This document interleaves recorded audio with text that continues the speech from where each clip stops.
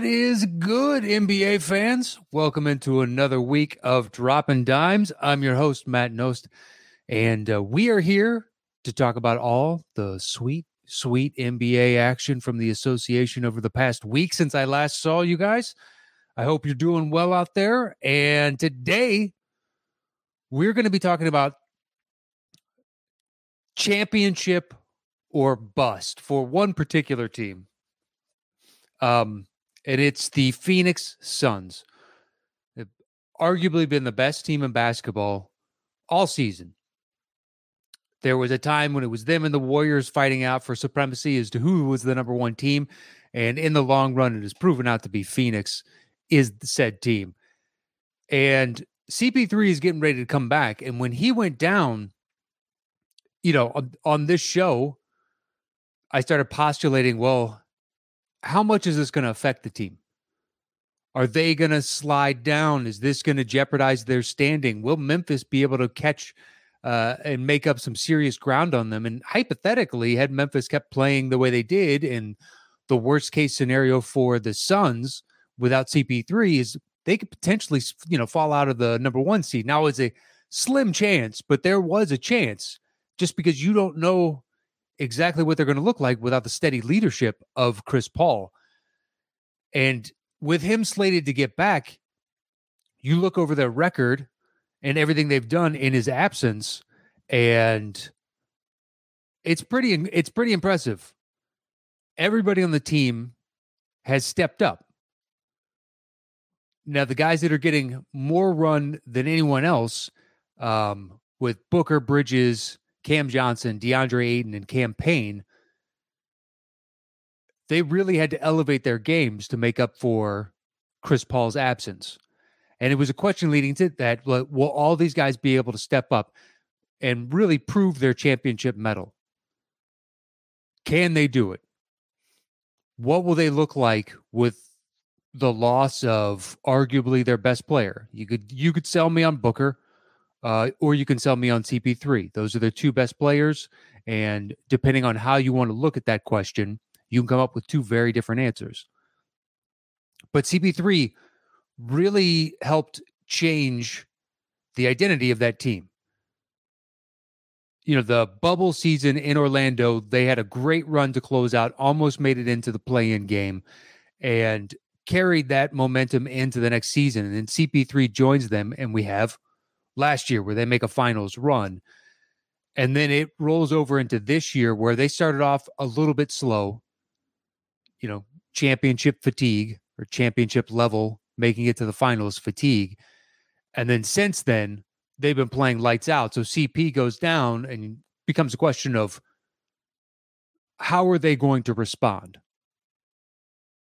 So the five players I listed to you were Devin Booker, Mikal Bridges, DeAndre Ayton, Cam Johnson, and Cam Payne. Cam Payne would be taking over for those point guard duties. So before, when CP was there, here are their stats. For Booker, he was 25.5 points a night on 44.6% shooting overall, 36.9 from three, 5 free throw attempts, 5 rebounds, 4.5 assists, and he was a plus minus 6.3 in 34 minutes a night. Bridges, 13.4 points on 53% shooting, 36.5 from three, 1.6 free throw attempts, 4 rebounds, 2 assists, plus or minus 6.9 in 34 minutes. DeAndre Ayton, 16.5 on 63% shooting, 22% from three, which he doesn't shoot. Averages, I believe, less than 1 a game. 2.8 free throw attempts per game, 10 rebounds, plus or minus 4.2 in 29.1 minutes a game.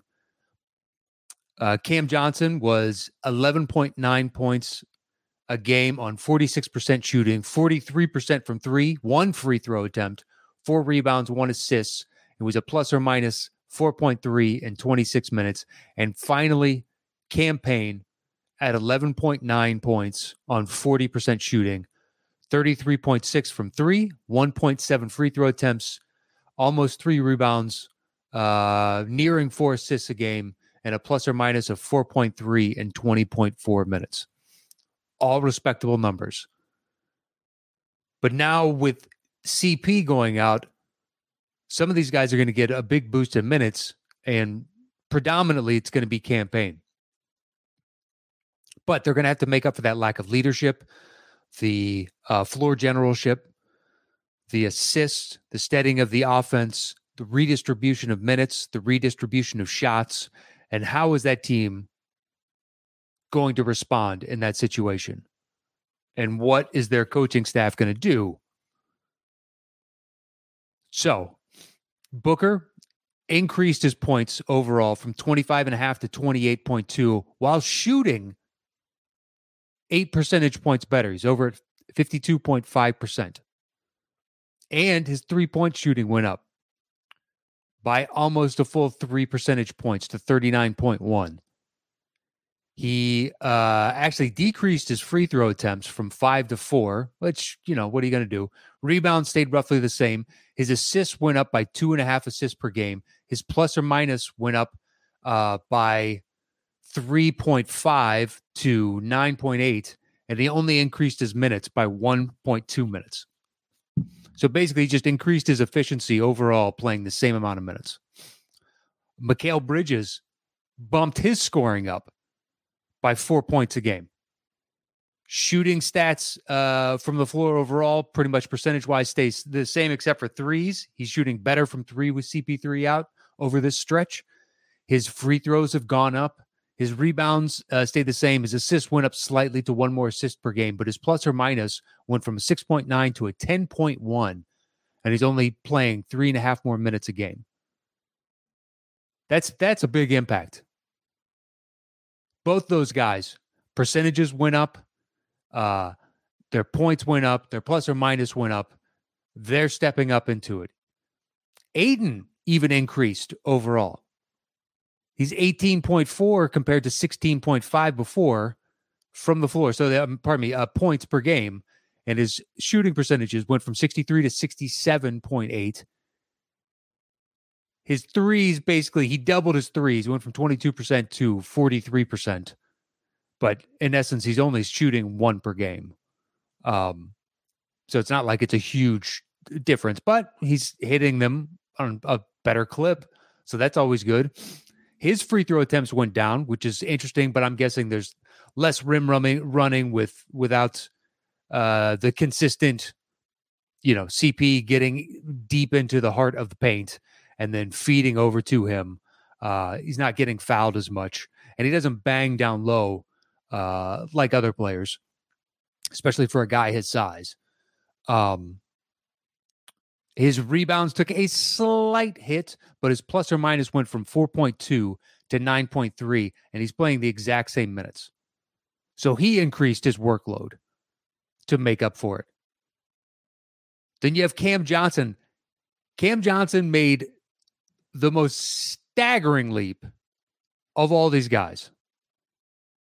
Before, he was at 11.9 points per game on 46% shooting. He has jumped in CP3's absence to 23.4 points per game on 60% shooting. His threes went from 43%, which is fantastic. If you can shoot 41, 42, that's excellent in the league. And he's gone to 58.5 from three. 58.5 from three. And this is over since the middle of February. We've gotten a solid month, and he's shooting almost 60% from three. His free throws went from 1 a game to just a shade under 5. Now, his rebounds took a slight dip from 4 to 3, but his assists, he went from 1 to 3. His plus or minus went from 4.3 to 6, and he only increased his minutes per game by 3.5 minutes. So in 3.5 minute difference, taking over more of the offensive workload, he doubled, more than doubled. Well, right at doubled his points per game. And then finally, Cam Payne. This was all going to hang on Cam Payne. He went from 11.9% on 40% shooting to 14.2 on 41.9% shooting. His threes jumped up by 2 percentage points to 35.3. He mildly increased his free throw attempts from 1.7 to 2.1. So basically, he's getting roughly the same. He increased his rebounds by a full rebound a game, but the assists, he went from 3.6 to 9.5. That's what you need out there, is somebody distributing the ball, finding the hot hand. And his plus or minus went from 4.3 to 12. The most dramatic leap of any of these guys. And an increased workload of 10 extra minutes a night. They went 10-4 thus far in CP3's absence. And they're going to, CP's going to miss tonight's game in Minnesota. So this could increase even more so. And that, to me, just reeks of champion. Someone goes down, it's beyond next man up. The entire team leveled up. They all increased their workload, or other guys like Booker just modestly and still shared, the oxygen in the room with all the other guys, as opposed to trying to gulp it all up, thinking that he needed to do everything in their absence. And he's missed 4 games during this CP3 run, and the Suns went 3-1 without both Booker and CP3. And then Jay Crowder steps up, and they just get production on down the line from numerous guys. This is a well-balanced team where everybody has a good sense of their identity and what they do. They play good defense. Mikal Bridges will make an all NBA defensive team. And it's really impressive to watch. I mean, there's question marks surrounding, to me, basically every other team except for the Phoenix Suns.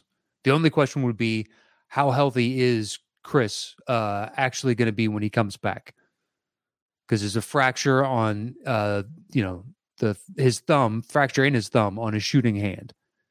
And that's kind of dicey. Because I'm sure you could easily fracture that again.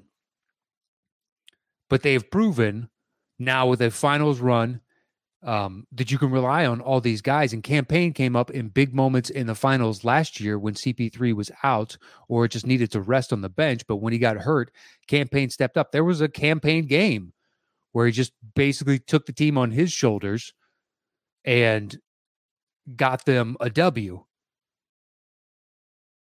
So this team just keeps proving over and over again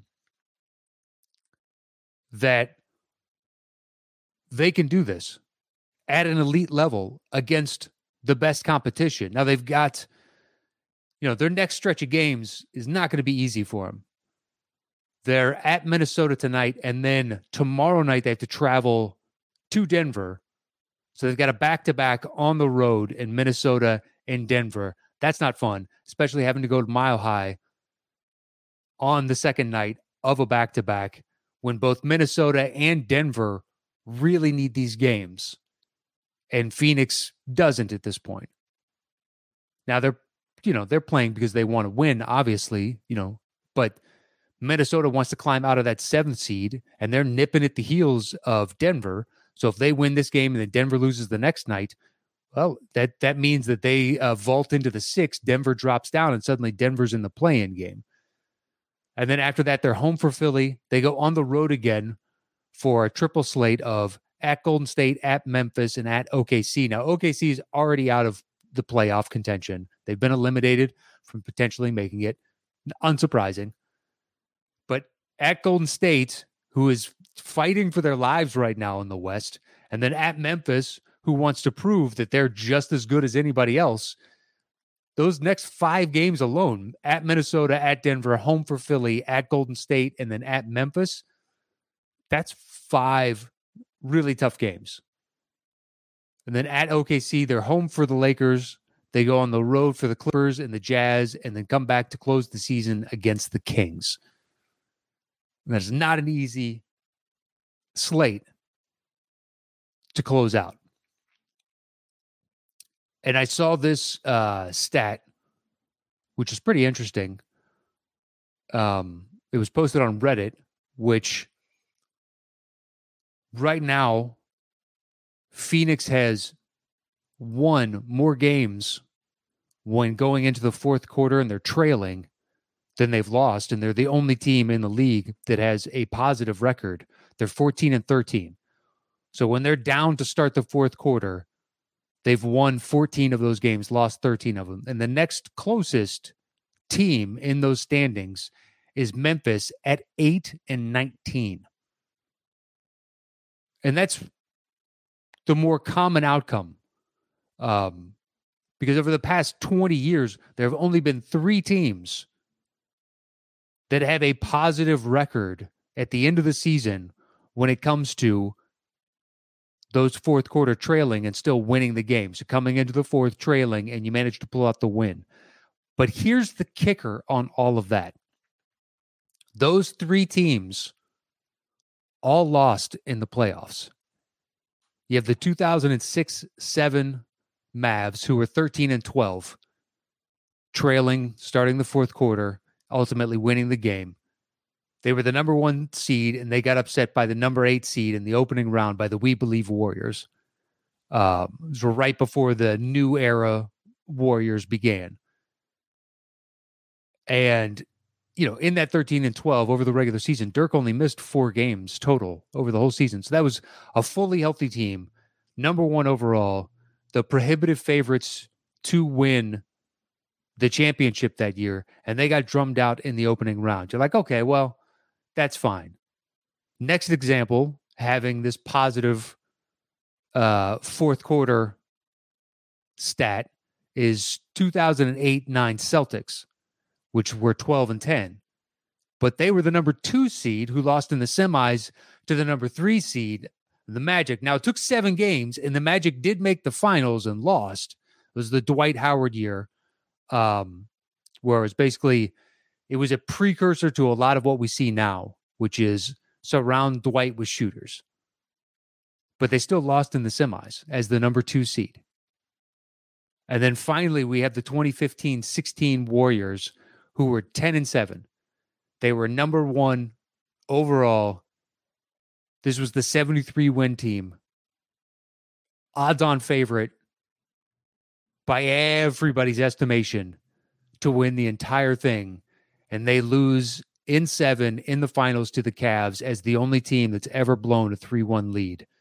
It's the Draymond hit LeBron in the nuts series, which I think changed the outcome of that overall. Although Draymond showed up in Game 7 and played a great game, but the Cavs won that down 3-1. So that's kind of rough for Phoenix. They share a stat line. I saw that because I was just diving into all these numbers like, man, this is really positive. Look at all these guys stepping up. You start looking at the competition that they've taken on. They don't shy away from anybody. They can take your biggest punch. And then they share this ignominious record with 3 other teams who on paper should have competed for, if not won the championship, especially the 2015-16 Warriors. And all 3 of them lost. One in the first round, 1 in the second round, and 1 in the finals. None of them made it to the mountaintop. And will that be the Suns' fate again? I think if healthy, though, because this season has been a whole lot of, I don't know who the best is.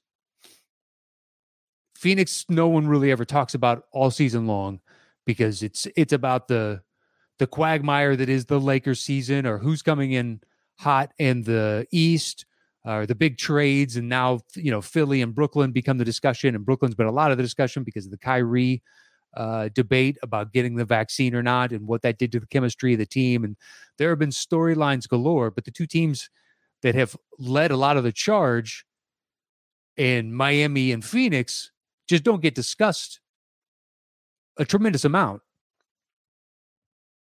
And I think in some regards in Miami, it's because we haven't seen, the full collection of that roster healthy, and they keep pulling out these wins. And you got to give Spo and that coaching staff and all those players a tremendous amount of credit, because it's just whoever they need to play that night steps up, and they get tremendous production from guys and several guys you've never heard of until this season. And by you, I mean me as well. There's numerous individuals on the Heat. I'm like, who is this?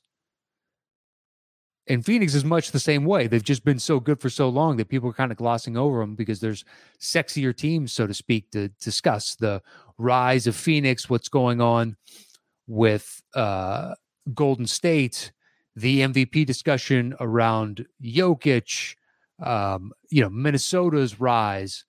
But no one talks about Phoenix. No one really talks about Utah Jazz, and everybody else gets the love. And quietly, Phoenix has asserted themselves as the best team in basketball.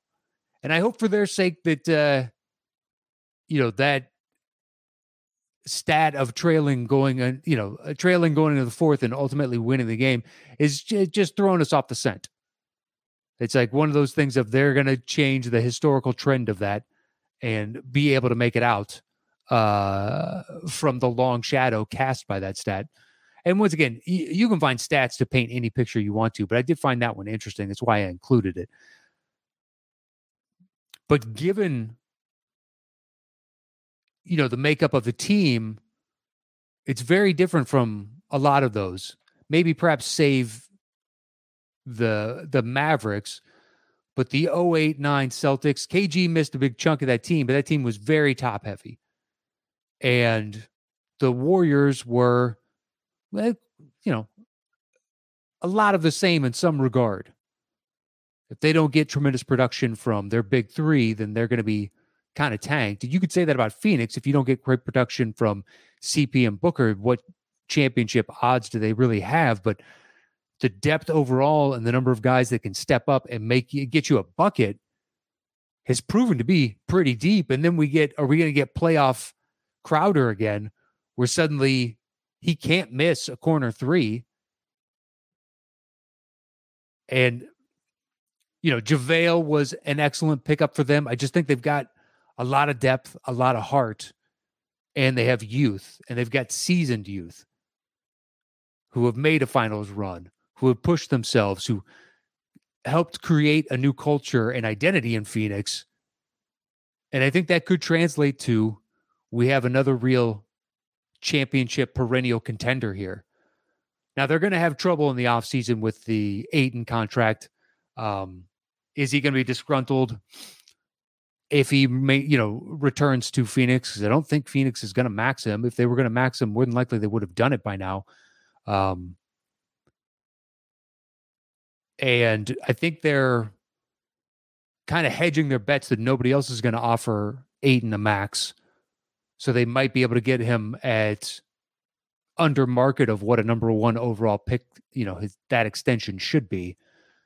But if they don't, how much does that change this team if he leaves in restricted free agency? Because Phoenix doesn't want to match. I believe he's a restricted free agent. But that's a problem that you worry about tomorrow, not today. And right now, Phoenix, by the numbers, are just really impressive. The more you look at it, the more difficult it is to deny how good this team really is. And when you look at their overall lead, I mean, it's a 9-game lead right now in the West. They're playing as hot as basically anybody in the league, save for potentially Boston, which over the past 2 months or so, Boston is the best team in basketball. They're just getting hot at exactly the right time, unlike my Bulls or the Cavs, who are floundering. But Phoenix is charging. They were the first to lock up a playoff position. They've clinched their division, and they're very shortly going to clinch the overall number one seed in the West. I mean, it would take them losing all the remainder of their games and Phoenix winning all the remainder of theirs, I think, for this now to switch. And the rest of the West, now that you have that, basically, if everybody's looking at that saying, well, it is what it is. There's the jockeying for position. And we're going to see more and more of that suddenly, because certain teams are incredibly hot and others are surging a la Brooklyn to a degree where there's a chance Brooklyn could make the 6 just because Chicago and Cleveland are slipping, especially Chicago, which sucks. We could end up in the play-in game. Not something I'd like to see, but we're getting guys back. Pat Williams is back. Caruso's been back. Soon to hopefully get Lonzo back, and we'll get back to full health and see what this team really is. But if Brooklyn stays in that playoff game, well, it looks like Philly wants no part of the number 2 seed. Because if Brooklyn plays the play-in game and they win that 7-8 matchup, then they play the 2. And if Philly plays their cards right, they can avoid them in the opening round. I don't think anybody wants to see Brooklyn in the opening round. They're really starting to put it together. It's late in the season, but they're healthy, and New York may or may not lift that mandate. I don't think the pressure of a Nets playoff push would be enough, but with the looming baseball season to start and Mets and Yankees players not being able to play there if they're unvaccinated, the political pressure on the mayor might be so much that he finally has to relent and lift that mandate. And, Kyrie sitting courtside showed the flaw in the argument. And I'm pro-vaccine. I'm vaccinated myself. But he's clearly not going to get the shot. And if he can sit courtside, mere feet from players, then the hypocrisy in that is a little bit thick. And I understand the point right now that he's trying to make.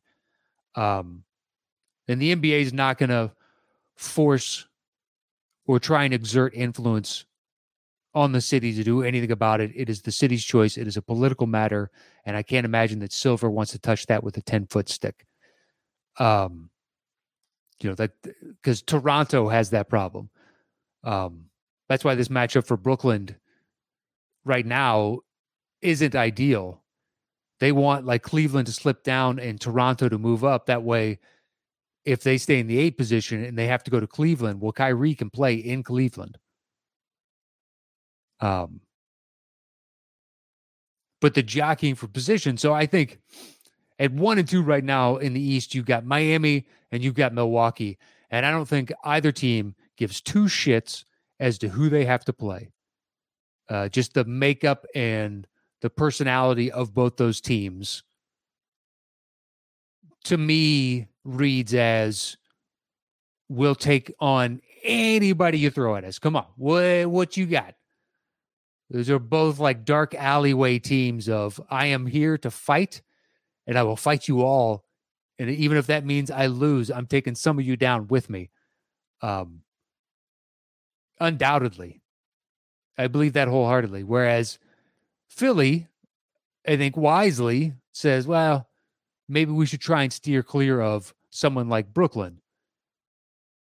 Because they would have right now the Cavs as a 3-6 matchup, and that's a much better matchup for Philly. Although Jarrett Allen is not going to have surgery, so he should be back come playoff time.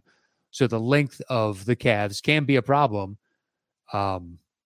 for damn near any team, just because they're running out so many different 7-footers. But given just the weird injuries that have happened to Cleveland throughout the course of the entire year, it seems on some level that they're somewhat snake bitten. Them and the Bulls. The Bulls have had more COVID and injuries than damn near anyone. And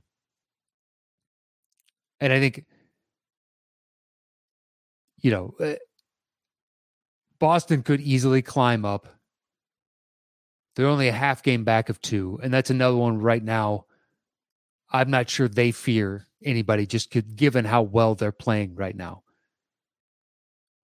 And if they keep surging in the way that they are, it could be like Milwaukee and Boston at 1-2 to close out this season. But Miami still has a 2-game lead, and I'm not writing them off. But we are going to see a little bit. I think Philly is going to do everything in their power to stay out of Brooklyn's way in that first round. And then the bottom end of the spectrum, you got Charlotte and Atlanta playing in the other play-in game. And right now, Atlanta has a 5.5 game lead over the Wizards for the 10th spot. And they should hold that strong.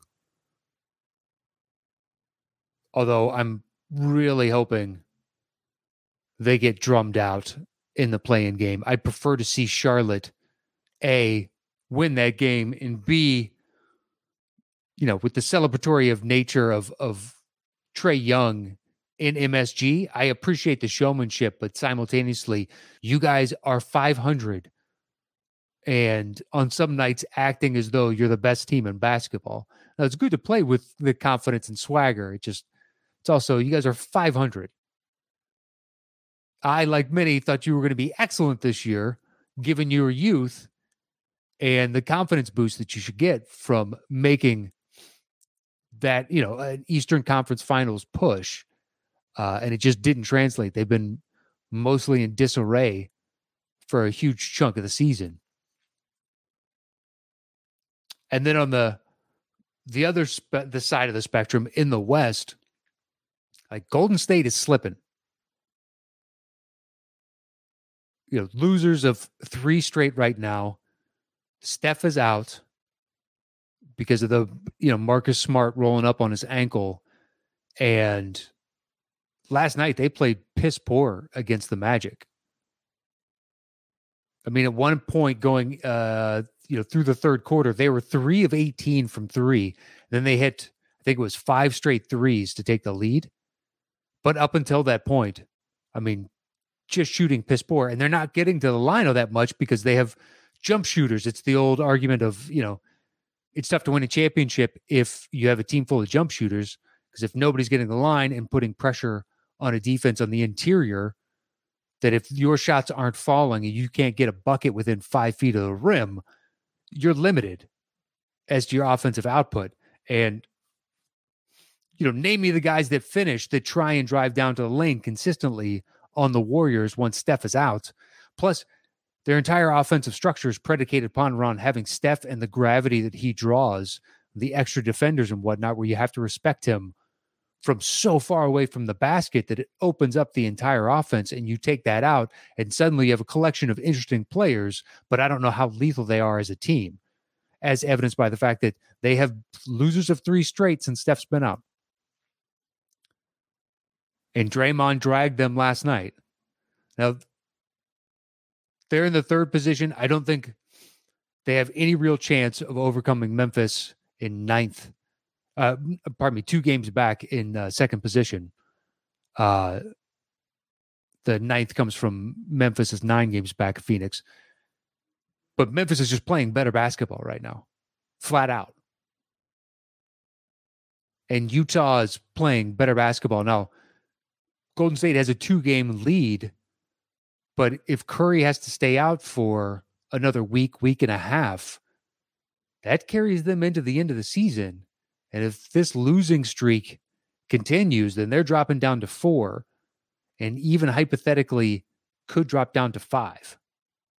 And suddenly you're on the road for the rest of the playoffs when you've been in the driver's seat in 1st and 2nd position for the entirety of the season.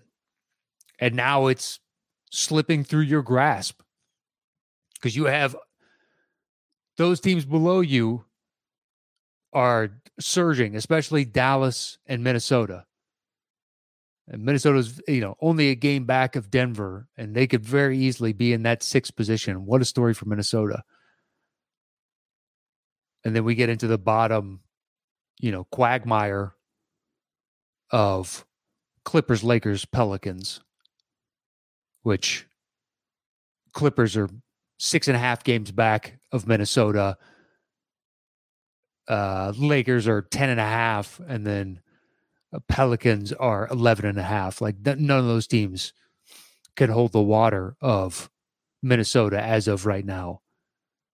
Now we'll see come playoff time, things can change, but there is such a separation between those.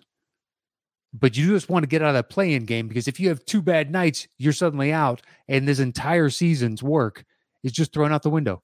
All the progress you made.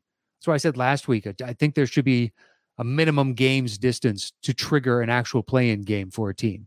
So if you're somebody like Minnesota, or if Denver drops down, but you have a huge lead over the next team, they shouldn't have to play.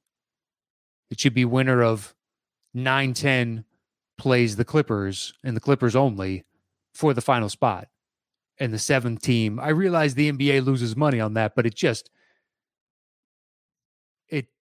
really nullifies all the hard work that they put in over the course of the season if they just have 2 bad nights. Now you could say, well, you knew that going into it, and that was part of something that was agreed upon by all parties. I just think there needs to be a tweak to that going forward. All right, let's jump in with the chat. You guys have been patient with me as I've gone on for 37 minutes at this point. Jordan Anderson said he went to the Jazz Clippers game last Friday, and Donovan Mitchell sat out for a rest day, and they still beat the Clippers by 40. Do you think the Clippers make the playoffs? They've got a chance. Say they lose their 7-8 game and they've got to play the winner of 9-10. Well, we're all assuming the winner of 9-10 is more than likely going to be the Lakers if they're at full health, if Anthony Davis is back. And can they beat them? Yeah, it's entirely possible. I mean, at this point, the Lakers really need LeBron to score 50 to have a chance to win. Now, they've finally won a game where LeBron didn't have to score 50. But still, this team looks inherently flawed. And that has been talked to death. Do I think the Clippers can make it? Yeah, I do. And there's, discussion as to will Kawhi and or PG make it back. Kawhi's back to, I guess, play on 3-on-3 and some 5-on-5 stuff. Maybe. There's a chance. You get Kawhi back and suddenly you've got an alpha out there. Crazier things have happened.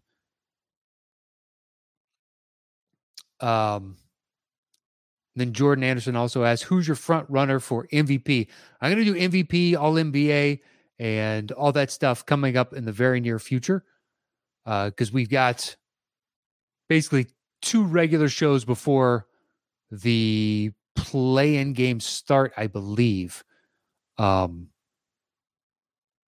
play-in games, I want to start on either the 10th or the 12th of April, and then we'll get into discussion of the overall playoff picture. So my guess is I'll do MVP and All-NBA and all that stuff on the 6th. And right now it's a 3-man race with Jokic, Giannis, and Embiid. And I'd like to see how this entire season, shakes out personally before I crown one, because you can make a case for all 3. I don't think there's a head and shoulders guy above. If you go by pure stats, it's Jokic. If you go by just the overall dominance, with Giannis in contention for Defensive Player of the Year, first team All-NBA, and just offensively dominating games, it's pretty hard to deny that he's the best player right now playing. And then Embiid's got the narrative. I think all 3 have a great case for it this year. So Yuri McGarley says, it's amazing what the Suns have done in 2 years. They finished the 2018-19 season last in the West for the 3rd year straight. And then 21-22, they were in the finals. And, 21-22, you mean 2021, they were in the finals. 21-22 is this year, and they are the odds-on favorite to win it all. Yeah. It's, it started with the culture that they created there, and then you bring in someone like CP3, and then suddenly they're off to the races. So Christian Vilstrup says, also the Suns signed Gabriel Lundberg, the first Dane, to be signed by an NBA team. It still hasn't played yet. Even though I'm a Celtics fan, as a Dane, that makes me root a little for the Suns. Yeah, I saw that. He's like the best international player that was available on the free agency market, and they snapped him up. Hey, a little bit more depth. Can't hurt. Diamond Rattler says Jokic is MVP. The Nuggets will smash the Suns in 7 games. I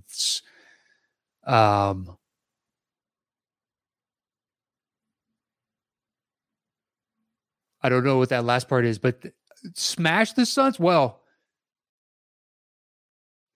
Porter Jr. and Jamal Murray are scheduled to come back sometime somewhat soon.